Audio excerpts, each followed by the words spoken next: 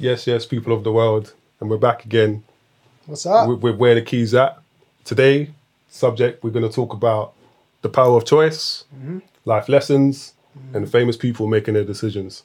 Yeah, damn right. And we'll start off with, how has your power of choice influenced you today? Today we have Eli. What's up, everyone? How you doing? I'm just kissing my teeth thinking about power of choice. I'm thinking, what's this power you're talking about? No pressure. And we'll have some guests joining later on. Yeah. Let's just be honest. We had some guests who turn up late, coming later on today. You know how some people are. Some people ain't on time. So you know who you are. Yeah. So what's up? What's on your mind, Gav? Me, I just want to talk about how people need to read contracts and also learn about what specialty and niche they want to go into in life. Those kind of things. Because you got famous people that know what they want to do. Yeah. And then you have some people that are kind of weary.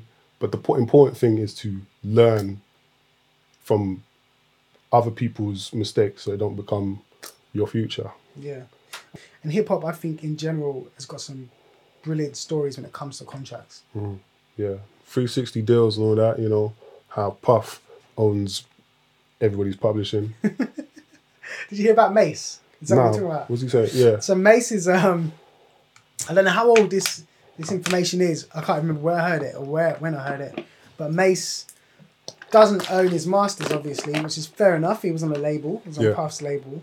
But when Puff bought his publishing, so the publishing is your rights to the music, your rights to the replays and on air and whatnot, and you know the residuals from that music. But when Mace was new, he was writing for Bad Boy. Yeah. And then Puff said, you know what, if you need some money, I'm going to give you X amount of thousand and you sign your publishing to me and I'll own your publishing for X amount of years. And Mace was like 19, so I said, yeah, cool. Yeah. And I think Puff gave him 30,000 or something like that. Wow. And he owns Mace's publishing for another, I think it was 25 years he signed it for. Yeah. So it's like another 7 years or something left on that publishing. And Mace was saying, I want my publishing back. But on the flip side, he's like, I should have paid attention to what I was signing away because Puff gave me the stuff. And he told me to, you know, to look into it or whatever. Yeah. But the deep thing with that was Puff gave him his lawyer. See.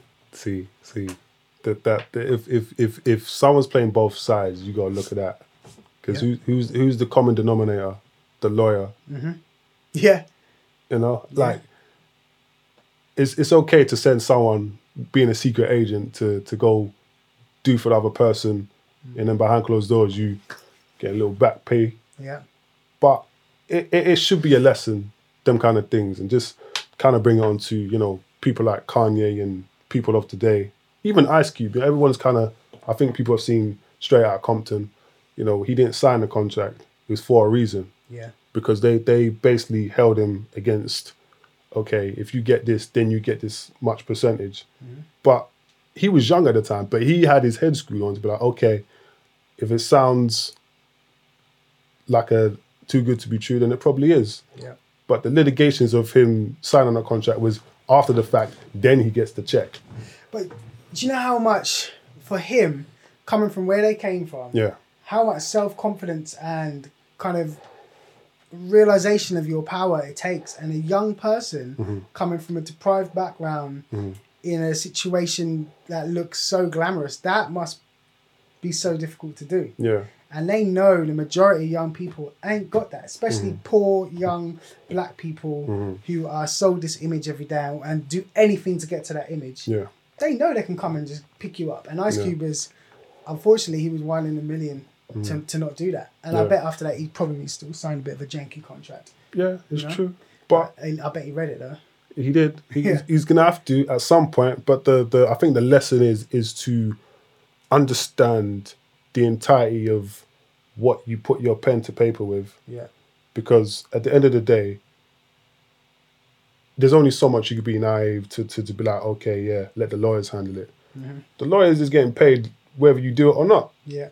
So what exactly do you actually place value on? Yeah. Their opinion or your actual time and worth? Exactly. So it is a conundrum, but it still needs to be served there. You need to at least read what you're doing. So what else? What happened with the rest of the people in NWA then? They already signed their contract, and what happened is that the Eazy was holding. He owned the company, Ruthless Records. There was a Oh, it fallout. was Jerry Heller, wasn't it? Yeah. And Dr. Dre, he kind of find out that Cube was onto something afterwards, after the fact. Right. So that broke up NWA because Dre wanted it out, and he started Death Row, Yeah. and the rest is history on that side. Look at Dre now. Contracts. Speaking of contracts. Oh, the missus. Yeah. That's another contract. The love contract. Yeah. And in America they do. I think we have prenuptials here, but they're not like common. Nah. But they have that whole, which I think is good. They treat marriage like a business arrangement, and you have a prenuptial agreement, and it's not frowned upon to talk about that before you get married. Yeah. They don't mix love with business. But I don't know if he had one or not. Did he not have one? It's been debated. There's supposed to be one that he allegedly may have torn up or something like that. I can't confirm, but I do know You that. tear it up. It don't matter. It's a contract. Like it doesn't. I'm not sure if there's a copy. That's up in his lawyers. They will know better. But the negotiation is that the split is going to turn real nasty before it gets any better. At least for him, because he is more than just a name. Like his name is marketed. So when you think of Dr. Dre, you think of Beats by Dre. You think of his music. You think of his royalties and what he's built up over the last 20 years. Yeah. And 30 years. Yeah, well, 30 years technically, but while he's been with her under marriage, those are the last kind of years. Is Because that 20 years? Is it? yeah, something like that. Because he wants like the rights or the she wants his publishing, don't she? That's what she's going for. It's publishing. Because that's a check every month. It's a big check every month. Forever. Yeah, Forever. yeah.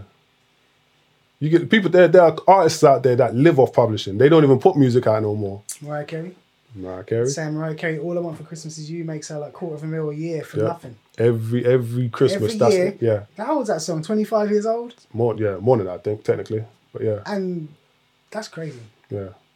But that's only one era. I just think that right Seven now. streams of income, man. Go on, Mariah. Sorry, Carey. No, I was saying just right now, it is a case of if people understand like what I was saying, like the whole thing with business, transactions, life, lessons, is one of those that it's got to come hand in hand. Yeah. Your income is only as good as your net worth and your network. But do you value it in the same way as if you want to buy something? Because before you buy something, you got to afford it. Yeah. If you can't afford it, what are you doing there? That's not a question enough people ask themselves, really. Yeah. Why am I buying this £25,000 car? Can I afford this £25,000 car? Yeah, choice. Choice. But I think that's where we actually have more power is in purchasing. Yeah. We have more power in purchasing where we choose to spend our money, how often we choose to spend, how much we choose to spend, and how what format the currency is or whatever. Yeah. And I think if people take us more seriously that way, they'll take us more seriously the other way too when it comes to employing us or giving us the opportunities to do things. Because what I've noticed, there's a lot of brothers, and I say our community, there's a lot of rich people, but we don't have generational wealth. That's the thing. People are not, it's not like we're supposed to be shown how to do it, but if we don't navigate and actually teach the youth as to what you need to do to, one, maintain, and two, proceed for the generation after you, then we're always going to be short of where we need to be in terms of wealth as such. Because it's not necessarily monetary wealth, but just making sure that what you have in love is also matched with the token of money ain't got owners, just spenders. It's very true. So it's one of those. It is one of those that people, I think, should take in consideration. Do you know what though? I feel like you were saying we haven't developed it yet. I think we were on our way as a community, as a group. Black people, especially black people from Caribbean families who came over here in the 50s and 60s in this country. We were on our way to actually establishing how to keep our money, how to save our money, Yeah.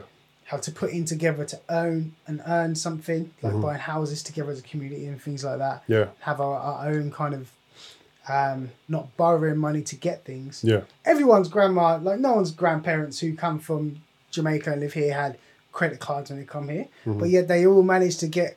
A lot of them managed to get on the property ladder. They all managed to cook food, stay together, entertain themselves. You know, they all managed to find partners without having to spend loads of money to attract people. Yeah. So how did they do it? Because it got lost. You know, technically, that Windrush generation came to what they called of the UK, the mother country, and this is after the Second World War. So when they're picking up all the dead jobs that people don't want to do, we're coming over thinking, oh yeah, opportunity, and then you come to find out that you get more oppression to coming over here rather than just being in your country, where it could be your comfort zone is you being in your community. You're stepping out into the unknown, trying to do better and save better for your family, and then come to find out it's 10 times worse than you had back at home. Yeah. You know? So they're kind of forced to their own community in a way. Yeah. You know what I mean? Yeah. It's kind of like we see that going on now with the immigrants in this country now. The oppression is so deep from everybody on the outside, you know. Yeah. All the British people are saying, you're over here taking our jobs. Just what they said to our people. That they stick to themselves. They don't mix with us because it's not safe. Do you know what I mean? We didn't mix with them because it wasn't desirable to mix with people when 1 out of 10 ain't going to respect you or want you there. Also, it's not safe. Yeah. Them teddy boys and all them coming for you, that ain't safe. So I spend my money with my people. But now I feel like it's just as there's still a risk there, I think, to us completely investing our time and our culture with everybody else and feeling safe. I still think there's a risk there. Yeah. And that risk is no longer violence or overt racism, but it's a risk of losing everything we had. The more time we spend outside, the more interested we become in everything else apart from our core where we started. You know? And I think that's for a large segment of our community, we're kind of losing that sense of self that our grandparents had. They didn't have the monetary things, but they definitely had a sense of self. Yeah. I think what happened is before, when we were separated, we had no choice, as I was saying before. And now it's more integrated where, okay, someone that don't look like you try to get on with them and you're not trying to see as pull the race card. But essentially, you have to have some type of core stability in your community, at least be connected to it. Because at the end of the day, right, they're the people that understand the struggle you go through. You know, it's someone that looks like you can relate to better to rather than somebody that don't look like you. Can relate, and every culture does it. Italians are going to go home to their community and speak to their fellow Italians. And in their language. And this is the thing, we don't have the language to actually be... Because we're like, it seems to be, English seems to be most of our first language. Oh, in England, yeah. Yeah, in the mother tongue. But, you know, before they say, what do you speak? You don't really hear people say Swahili or they're from this country or that. They don't really hear that. Yeah. But it's one of those, what I'm trying to put is, the thing is, we've become so pulled and divided that we don't even know ourselves as to who we really are, and just the magnetism between a black woman and a black man is something that needs to be considered with just being ourselves. And I think it's been shied away where we put on the mask and go out to work every day, but sometimes eventually you got to take that mask off and be real with your family at some point. There are people that have shied away from who they are to give the impression that they're successful. So they trade who they are for someone else that looks like they're trying to go up and above. I always wonder, well, what is it that when you start to get so high that you shed yourself from where you came from? And do other cultures do that when they become successful? Do they shed their original community to emulate or to try and be like the culture that's at the top? Because we certainly do. It's true. I think at some point it becomes this theory of crabs in a bucket. We're trying to fight to be seen. Like you only get one that is going to be the top. You don't really get a shared bunch where, okay, you're good at your field. This one's good at sports. This one's good at entertainment. And, all collaborate together to get something. Literally, you think about how many the billions and billions of pounds, billions of dollars that have passed through our hands. If we actually, kept it in economically in our community, we could literally do for ourselves. Yeah. But that's not the choice. Before it stays in our hand, it's already gone to the next person, and the person don't even live in the community. They just collect that bundle and just be on their way. There's got to be some type of stance to be like, okay, if you really put a tenner one every week and let it sit and don't touch it, by the end of the year, couple bags. So, it's not a thing that we can't do it. It's just that we don't have the engineered education or the financial outlook to think, okay, I could do this. Do you know what? I got to disagree. I'm not 100% on what you said there, because I don't think it's necessarily about the discipline or the know-how. It's the distraction. I think a big part of it is the distraction. Which part? Us being consumers?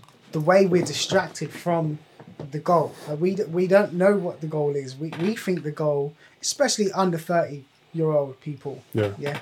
Under 30-year-old black people nowadays are distracted by the bag. They're distracted by the image. Like the black image is sold to us. There's only one. There's not with young white people, they're sold several images of themselves. And one of those images is like the hip hop type of got the Gucci bag person. But that's just one of several images, right? Every so often a kid will go that route.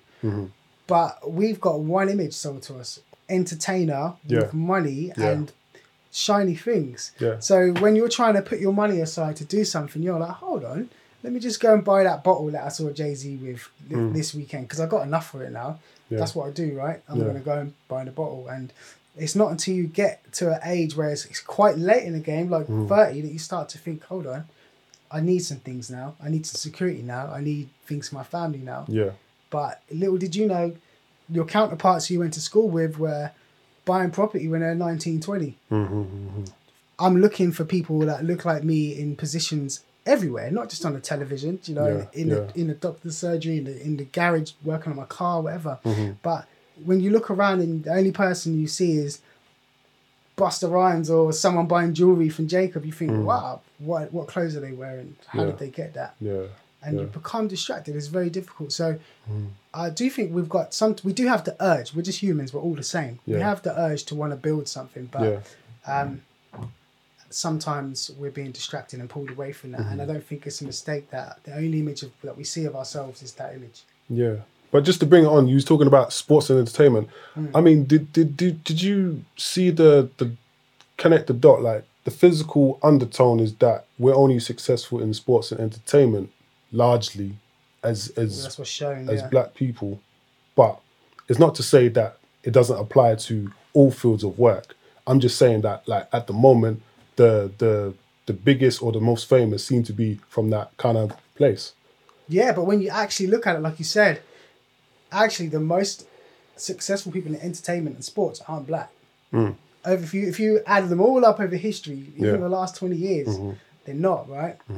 The people who have made the most financial gains and whatnot, and maybe even had the most success in terms of, sports winning things. Across all sports, are probably not, but but they're not pushed that image all the time, are they? No. This is your people. It's Black History Month this month, and I was really pleasantly surprised in Ipswich to see that we're celebrating a photographer, a black photographer who lives in Ipswich, but was the first black Fleet Street photographer, and his images are put up around the town. And he's taking pictures of successful black people in all fields, not just in sports. They've got sports. They've got Lewis Hamilton. They've got an entertainer. They've got a boxer. They've got a model. But then they also got like a doctor, a surgeon. They've got other things on there as well, which is nice to see. And I think hopefully we'll start to see that image more, and then that will inspire my son or your child to look at that and think, oh, there's something else I can do. Have you seen Black Pound Day? It's founded by Swiss from So Solid. It's a day where they talk about, well, the basis is to spend the money only in the black businesses for a day only. Just only in our community as such. 1 day a year. Well, it's supposed to be currently run every month. Okay. You know, not too long ago there was one this month, but essentially the basis is us to actually do for self without necessarily needing other influences. And it's just one of those that I think if people are understood about it, they would understand that they don't necessarily need somebody else to dictate what they can and can't do. And like I said, the power of choice is, like, as we're talking right now, there's people that have gone through all types of treatment in terms of, we talk about lockdown and the uncertainty of medication. Vaccination. There are natural ways to actually keep yourself in good stead. Yeah. But if people don't shed light on it, or if they're not made aware of it, then it just goes swept under the carpet. What do you think about John Boyega and his stance? Yeah, I love John Boyega. We spoke about him the other day on the pod, actually, Yeah. briefly. But I remember when I first saw John Boyega on the Black Stormtrooper ad. Do you remember that when it came out? Yeah. And he pops his head up in the screen and was like, "Oh my God, it's a black man, Stormtrooper." Yeah. And I never watched Star Wars to that day. Never. No. So that just goes to show you, first of all, like, if you want people to be involved with your brand, you need to have them on there, regardless. If you want Chinese people, put Chinese people in there. But yeah, so I saw him and I was like, okay, what's going on? They've got a black person in Star Wars, all right. He's British. Yeah. Oh, okay, that got me more interested. Yeah. Then I started to find out what he's about and following him on social media, and I was like, oh, he's really a black British guy. Yeah. Because, you know, you can have people who are just happy to be there, like most of us would be. Like, I won't speak for you, but a lot of people would be happy to get the contract, to get the deal. Yeah. Disney have offered me a deal. I'm a small British actor. I will do whatever you want. I will play the game. Yeah. I mean, it's unapologetic for what he comes from. And especially the place of London he's from. It's also... From South, isn't Yeah, Peckham. Right. And his folks knew Damalola Taylor. All right, I didn't know that. Yeah. So he really, really is a person that is close to what we call, what do we say? The I don't say the struggle, but just how really London, how it is.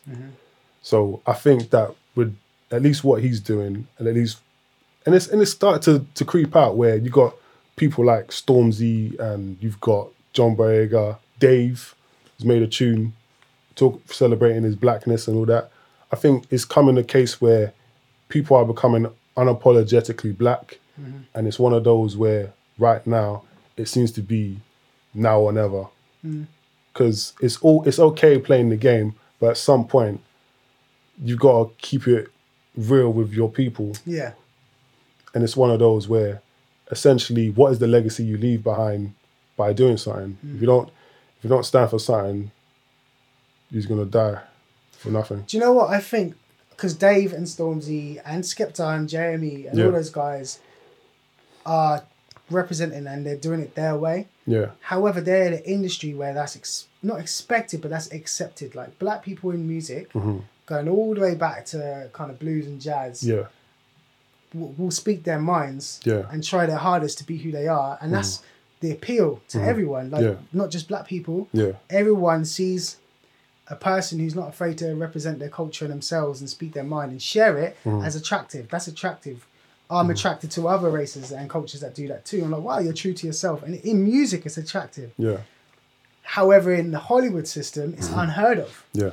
So for John Boyega to be like that and to be on his Twitter and Instagram and just bark back to people is brave. Yeah. He's working, I don't think he's in contract with Disney anymore, but he was working with Disney at the time.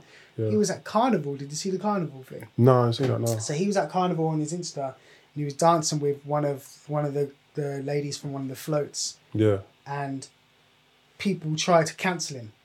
They were like, you're disrespecting women and you shouldn't be dancing with these women like this. And he just got on and he was defending it. And he's saying, look, this is our culture. This is what we do every year. This is our carnival. This is how we dance. Yeah. And at the end of the day, what he was saying, he didn't say it in so many words, but it was like, it's because I'm dancing with black women that you're offended. Mm-hmm. as a black man, you expect me to not still be with my community. And he just was going at it. And at the same time, he's in this Disney kind of kids princess film or whatever it is, Star Wars, sci-fi film, but he's still being who he is and not worried about losing that contract or losing that opportunity because he feels that's more important. And to a degree, I think he has that thing that a lot of us don't have. He believes in his talent and he believes in his ability to go and get it another way. Like if this opportunity's gone, I'll seek another direction. Yeah. Probably the way he's raised, he knows his ability to move on. And more recently, he left that advertising company, didn't he? The marketing company. Yes, the Chinese one. So what happened is he was part of a company. I think it might be a perfume company or something like that, a brand, and he's an ambassador for the brand. Yeah. And I think his role in the brand was to market it with his image. And so he came up with the marketing campaign for a particular advert. And he based it around his culture, as he always does. He got his family in there, wearing traditional dress. And it was about the story of his life and how he grew up, this kind of advert. And then he ends in him like getting the product or something like that. Anyway, they go to market this around the world and they use his image until it gets to China. And then the marketing team take his whole advert and just put a Chinese person in it with the Chinese family and traditional culture and just replace him. And he finds out once the campaign's been launched that they've replaced him. The ambassador took his idea and replaced him with someone because they didn't say this, but obviously it's because they don't think that black people are going to sell in China. And we've always had that image, right? Black people don't work in these regions. What does that do for your confidence? Most actors are going to think, oh no, they're right, I'm not going to mess with them. But John Boyega, again, he's like, do you know what? Social media's helped him because he's got a following, but good on him.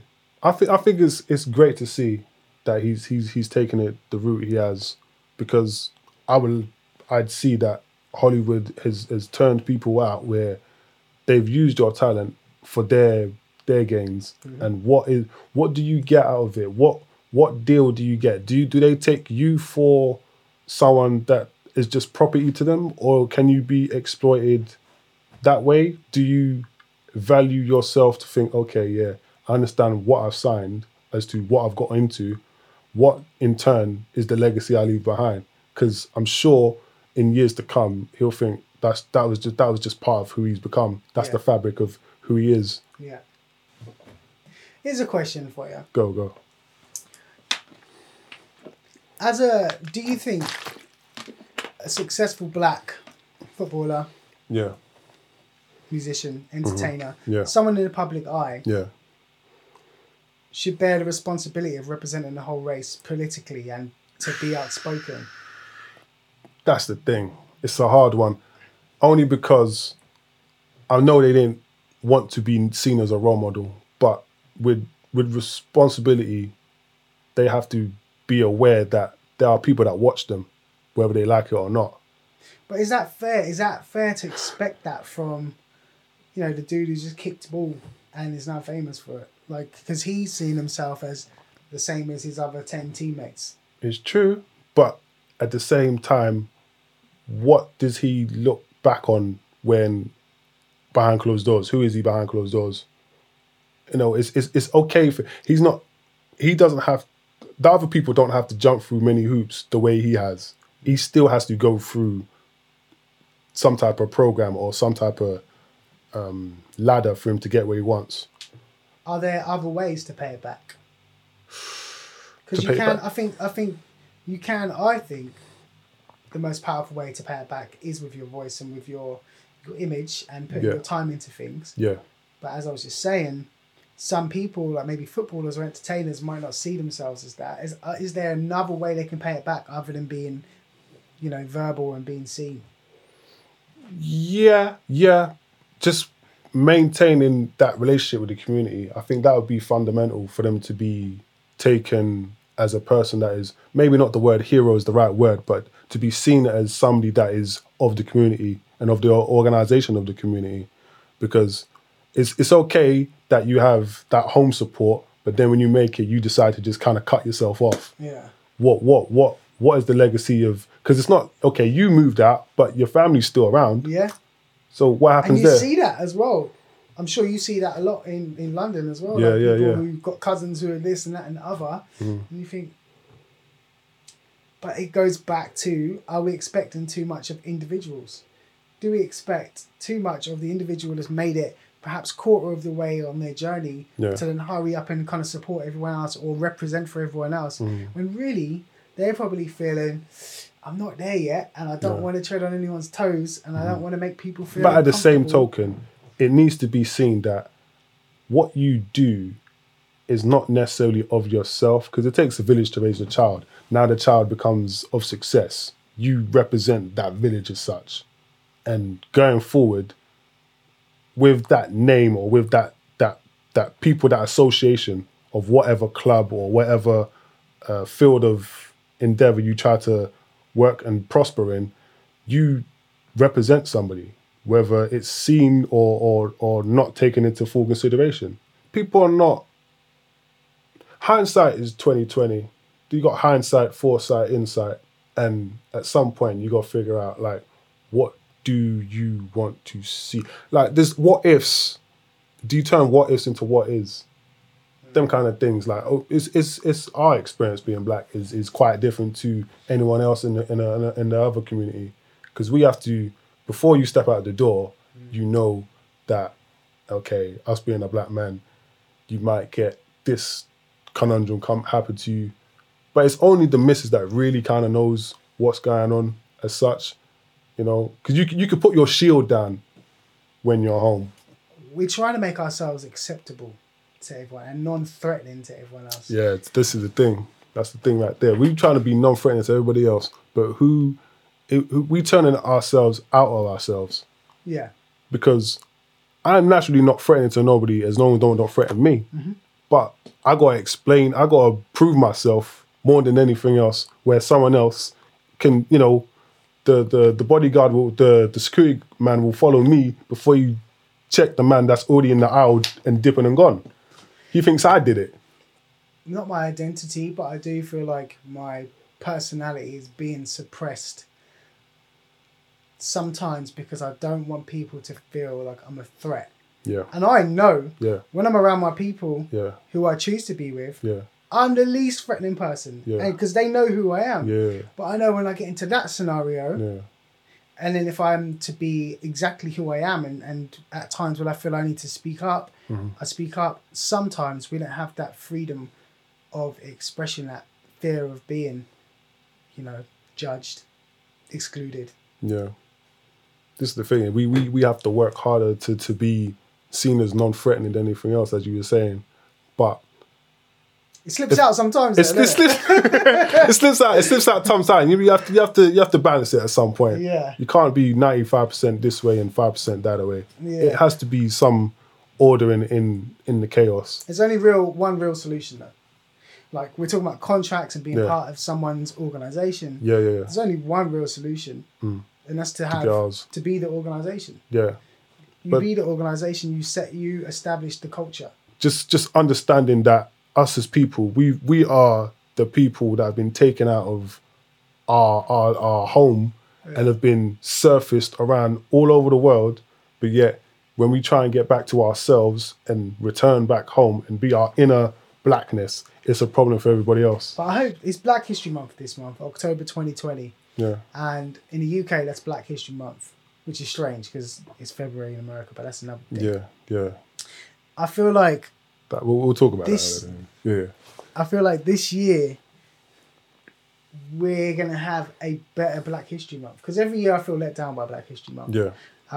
It's on the television and they'll play a slave movie normally or something like that, and the BBC will do a few things and a few other people will do a few things, and it's cool. You know, they put them on late at night, but already this year, because they're scared of backlash, because now Black Lives Matter movement and people being more alert, and actually not just black people pushing for it, companies are starting to represent a bit. Like Sainsbury's sent me a text the other day, sent me an email saying, black people are so important to us and we're going to honour them this Black History Month. And I didn't read the whole email, but I thought, oh, okay, so this year, 2020, you now realise we've got a Black History Month. But sometimes it takes that to push these organisations. However, you you know. But I hope there'll be more positive things this year, because there are always organisations trying to do things for Black History Month, especially in this small town where I'm from. Yeah. But they don't always get access to venues, access to money and whatnot. And it already looks like the movements force people to recognise. I've seen Royal Mail. They've got 4 different post boxes painted in black to commemorate Black History Month. Yeah. What? Yeah. They've got a couple. There's one in Brixton. There's one in Ireland. One in Scotland, and I think Wales. Can't be sure. Okay. But they got 4 different ones. But those kind of things are kind of looking like the aftermath of Black Lives Matter, and it looks like, okay, and it's seen as, okay, we're not like them. We just want to be we just want to be seen as in the good light rather than just everybody else. Let them do it. Black History Month 21, 22, 23, 24, 25. Yeah. I'll be impressed. But also, it's Black History Month. It's not Black Badge Month. Yeah. So the Royal Mail, I don't know what else there. Maybe there's a campaign behind it. But if it's just that, they're just painting these black, then it's just like putting a sticker on your Facebook page, isn't it? It don't mean nothing. What's the history you're teaching? Maybe talk about the history of Black people within the Royal Mail. What was our role when we came over or before? You know, how did we help if we were involved? Yeah. That would be interesting. I think education institutions, you know, schools, colleges, universities, to try and really work it into curriculum. I think that's the answer. Yeah. Because at the moment, the way it is organisations are, if they want to do something, they're allowed. You can do it if you want. You know, there's no push. There's no curriculum. There's not even an email that goes around that says, this is what you need to do, like with other things that happen. So maybe that could be the next step. And just don't make it slavery. This is the thing, because there are people that are adamant that slavery was the start of how we came into existence in the West. No, I'm looking at the UK, and I'm looking, how is the UK that small? Yeah. And you got the size of Africa, right? Yeah. That allegedly can't look after themselves. Yeah. Because the UK is so minute compared to the size of Africa. Africa is wide and vast. Yeah. And the UK is so particular miniature. And you think to yourself, your empire started from that and you control this? But it's down to, you can knock a giant out if he's not looking. It's true. Because we the only, I don't want to say the fools, but we are the people that have traded a continent for islands. Yeah. And you look at it thinking, what was the better deal? What they got or what we got? Exactly. You know? But it's one of those where I don't think people want to talk about it at some point. Why? What people don't want to talk about it? I think the benefactors. And you know what? I think like it's now coming down to big money organizations and you know, people that want to keep their money. The common folk who are not black are actually quite interested to learn. Yeah. People who like history. Like in school, you know, the people who loved history. My son loves history. Yeah. He loves everyone's history. You teach him anyone's history, he loves it. Yeah. They'd love to hear our history. They'd love to be educated about what happened to us and where we're from.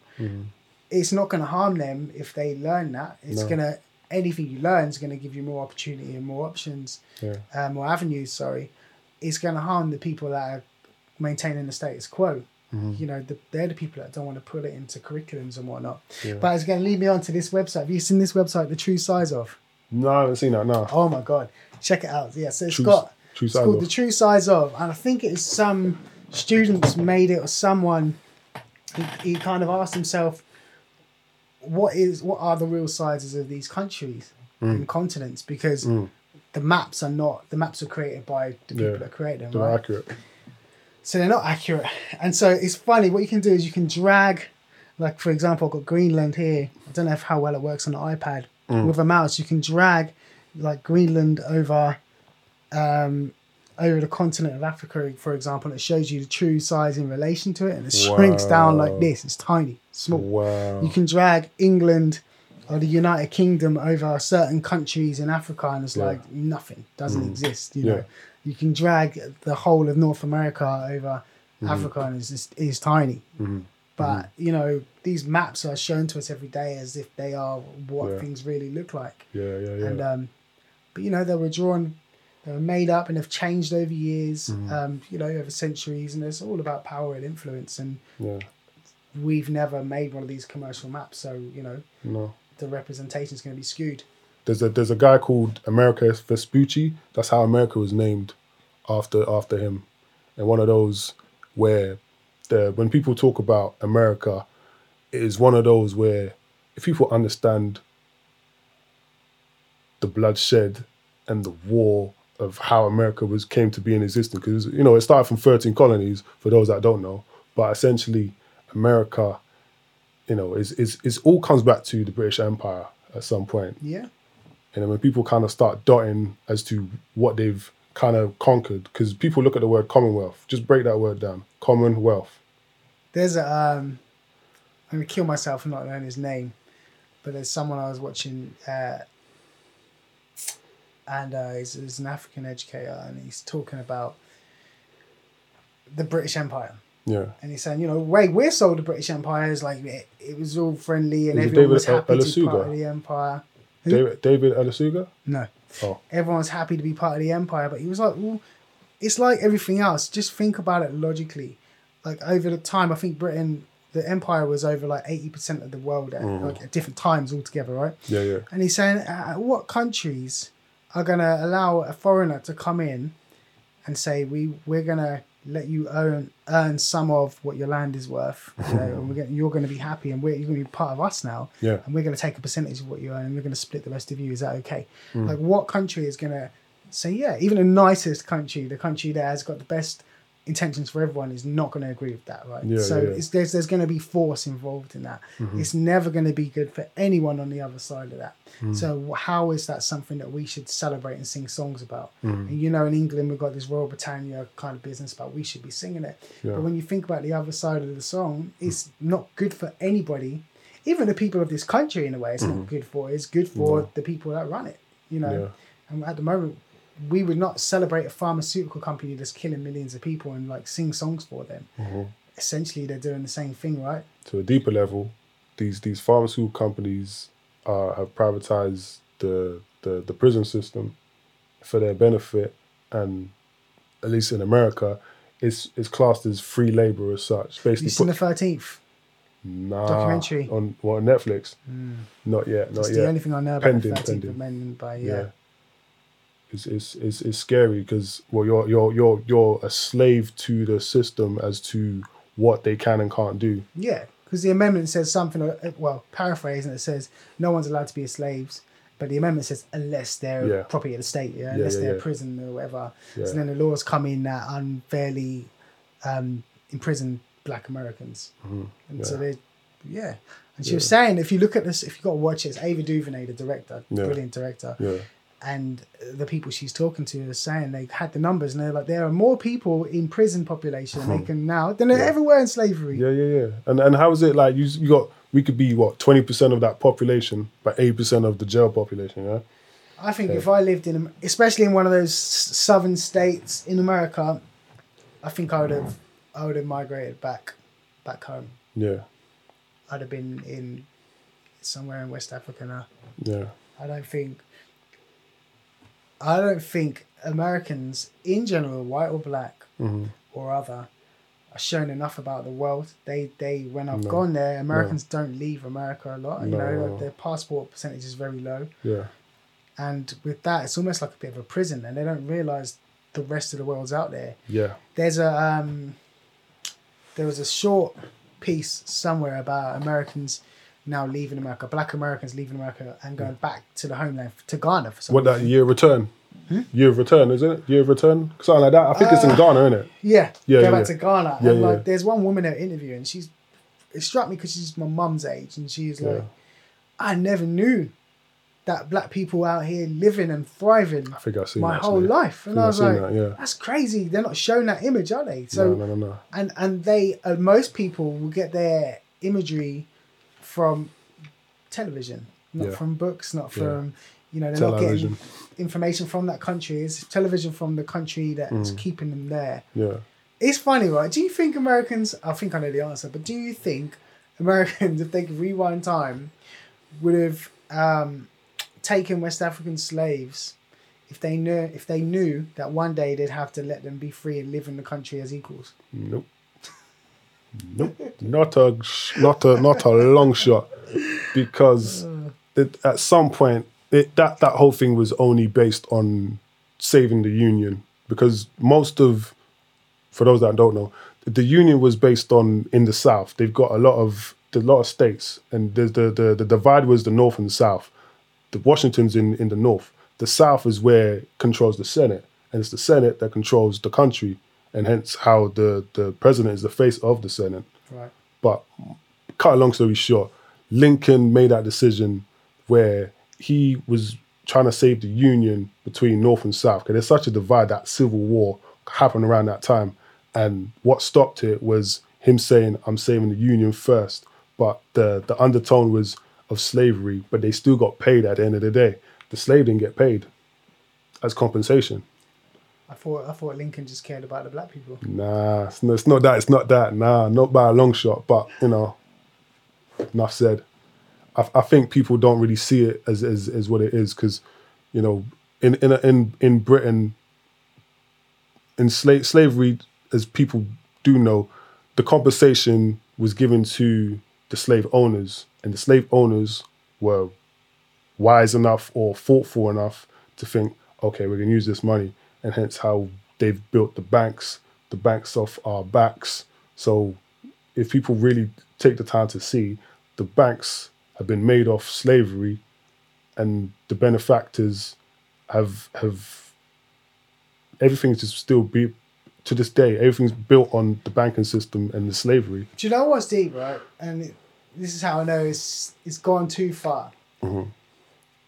The bank stuff is not a secret.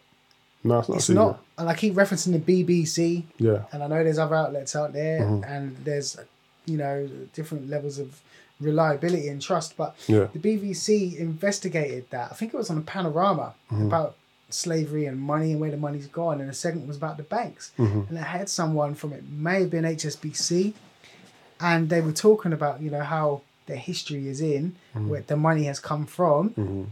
The slave owners, and they were part of the bank and part of the board or whatever. Yeah. And all they said was, we apologise, we understand our history is unfortunate, and we'll do more to include black people in our banks at all levels from now on. So what they were saying is, we were built on your backs, but you can come and work for us.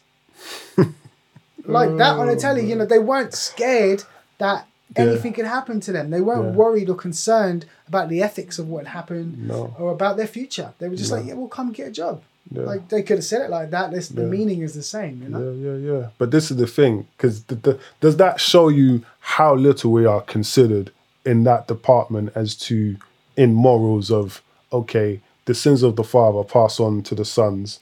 Do you get reparations for that? Okay, it may not happen directly, but as your ancestors owned my peoples, do you get anything out of that? Very little. How do you influence the tomorrow if today you're doing something you're not supposed to? All they're going to do is watch you, right? That's it. They're going to learn from you. And it's crazy. It feels like we're in an age where we've got much more opportunity than anyone has lived before us. Mm-hmm. But that choice and those amount of avenues that you can go down, they're paralyzing. Yeah. And we're paralyzed, and we don't make any choice. But we have all these options to make income through different ways, and to go to different careers, go to different countries, learn different specialisms. But a lot of us end up just getting paralyzed by the amount of noise. It is. It's true. It's crazy. true. But then, where does it come to the importance of having some type of mentor to steer you in that direction? That's what I'm saying. We need that funnel, the focus. Yeah. A mentor. Yeah. A representative. Yeah. Especially the male mentors. I mean, because dare I say, the the head of the household is essentially the guy as such to, well, most households.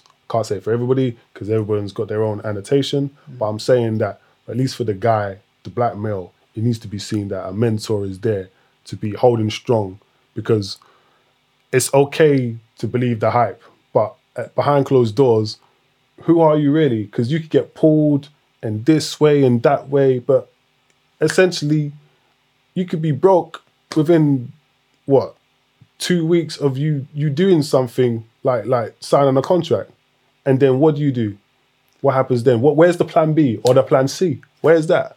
I think lockdown is showing people they need a plan B and a plan C. Yeah. Even a plan D, but yeah. It's real now. You know what I mean? It's real I think we're really, a lot of people are looking inwards now and seeing how they can work with people that are near them to make money rather than going to other people. Yeah. So in some ways, and I'm telling you, in less ways than it should be, but in some ways, the lockdown is making people start to think for self about, you know, their own wealth and their own health and their own communities. Yeah. It's okay to want to treat yourself, but at the same token, do you have your priorities in order? Like the bills, you can't be buying no big car if you ain't got no house. It don't make sense.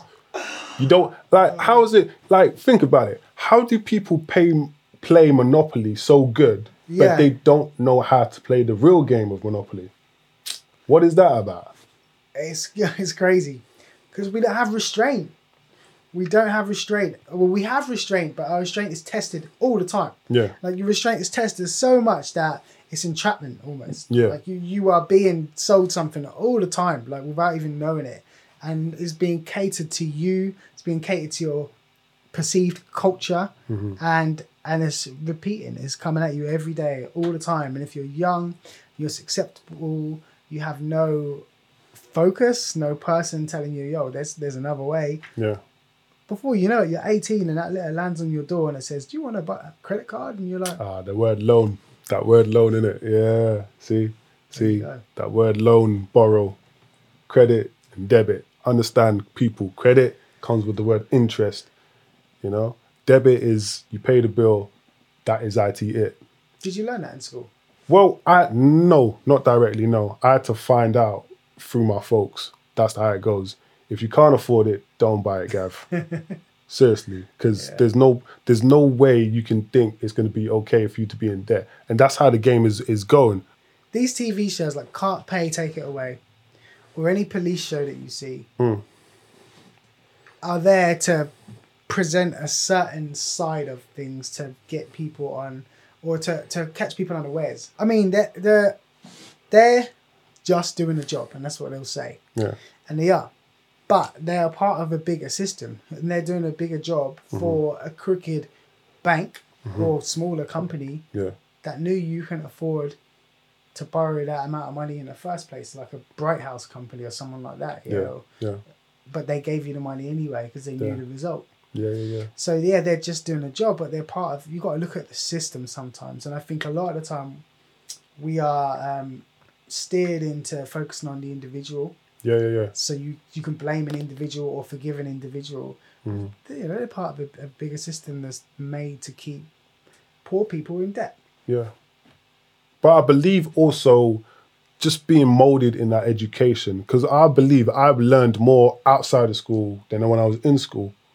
Just because they don't necessarily teach you how to deal with money and how to save and how to be financially astute as to what you're going to be coming across as you get older. Because like you leave at 16, but 16 is still very vulnerable. Between 16 and 21, that's a lot of manhood that's coming through. Yeah. You know? I think perhaps, because now you have to stay in education till you're 18, right? I think so, yeah. You stay in school and you have to be in education or training until you're 18. So you could go and get an apprenticeship, or it's probably not left right now, or stay in education. I think they should maybe do something where it's mandatory for 2 years to have, you know, real world experience learning. So learning about how to pay taxes, how to work for yourself, how to work with finance, how to pay an electric bill, all those kind of basic things that you think your parents would teach you. But not everyone's parents might not know that themselves. Yeah. You know? So what do you take it down to? Because some people will kind of dismiss it and say, "Oh yeah, if you got a problem, you say to yourself, oh, I can't afford it." Whereas someone else's mind state will think, "How can I afford it?" Yeah. So they're problem solvers, right? Yeah. Problem solvers are normally the people that create opportunities for themselves. Mm-hmm. But problem solvers are also normally the people that understand there are choices. Mm-hmm. People who have that closed mindset, you've got a growth mindset Yeah. and a fixed mindset. Yeah. And in kind of financial situations, people who have a fixed mindset have got that because fixed mindset means, well, that's the way things have always been. Yeah. So that's what my mum had to do. That's what my Mm-hmm. dad had to do. Whereas growth mindset, they'd be like, yeah, but I've seen people in this situation before and they went this way or they navigated that way. Mm-hmm. So they start thinking, but there must be more ways. How can I work out my way out of this? Yeah. So it goes back to choices being inherited. Mm-hmm. Then So from the home, you're saying? at the moment, but what I'm saying is that way of thinking should be given to young people when they're 16 to 18. Should be. That will even the playing field out. So it will ensure that those people that didn't get it at home now have it. You really need to understand, like, your life is your own, because what is the legacy you leave behind? And I talk legacy a lot because people are more in the now. They're not really looking like what's going to happen next week or how does it affect you next month or the next year as such. I don't think people are that forward thinking, but I'm just trying to bring it into light as to what people, at least with this lockdown, need to really consider. Because remember, the lockdown started, right? And people really understood that they couldn't work with certain things. Like all the luxuries had to go. They had to work with the essentials. You had the supermarket open. That was it. You didn't have nothing else to work with. So coming out of that, do you consider that, food and drink is really essential? Even the thing like toilet paper. Toilet paper went in like 2 days flat. Yeah. Yeah. So you'd be waiting at delivery, just hunting down for toilet paper. I don't think people are ever going to get this time to actually manually reset their whole life. Nah. Not like this again. Like 3 months to really look and divulge and really get to the nitty-gritty of what is actually essential. What do you need compared to what you want? Mm-hmm. And those are the power of choice that I think people need to actually consider. It's unfortunate, but essentially, what is the essentials? Because the choice is now yours. I think that's a good way to wrap it up. Yeah. Thank you for listening to everybody. Take care. Peace.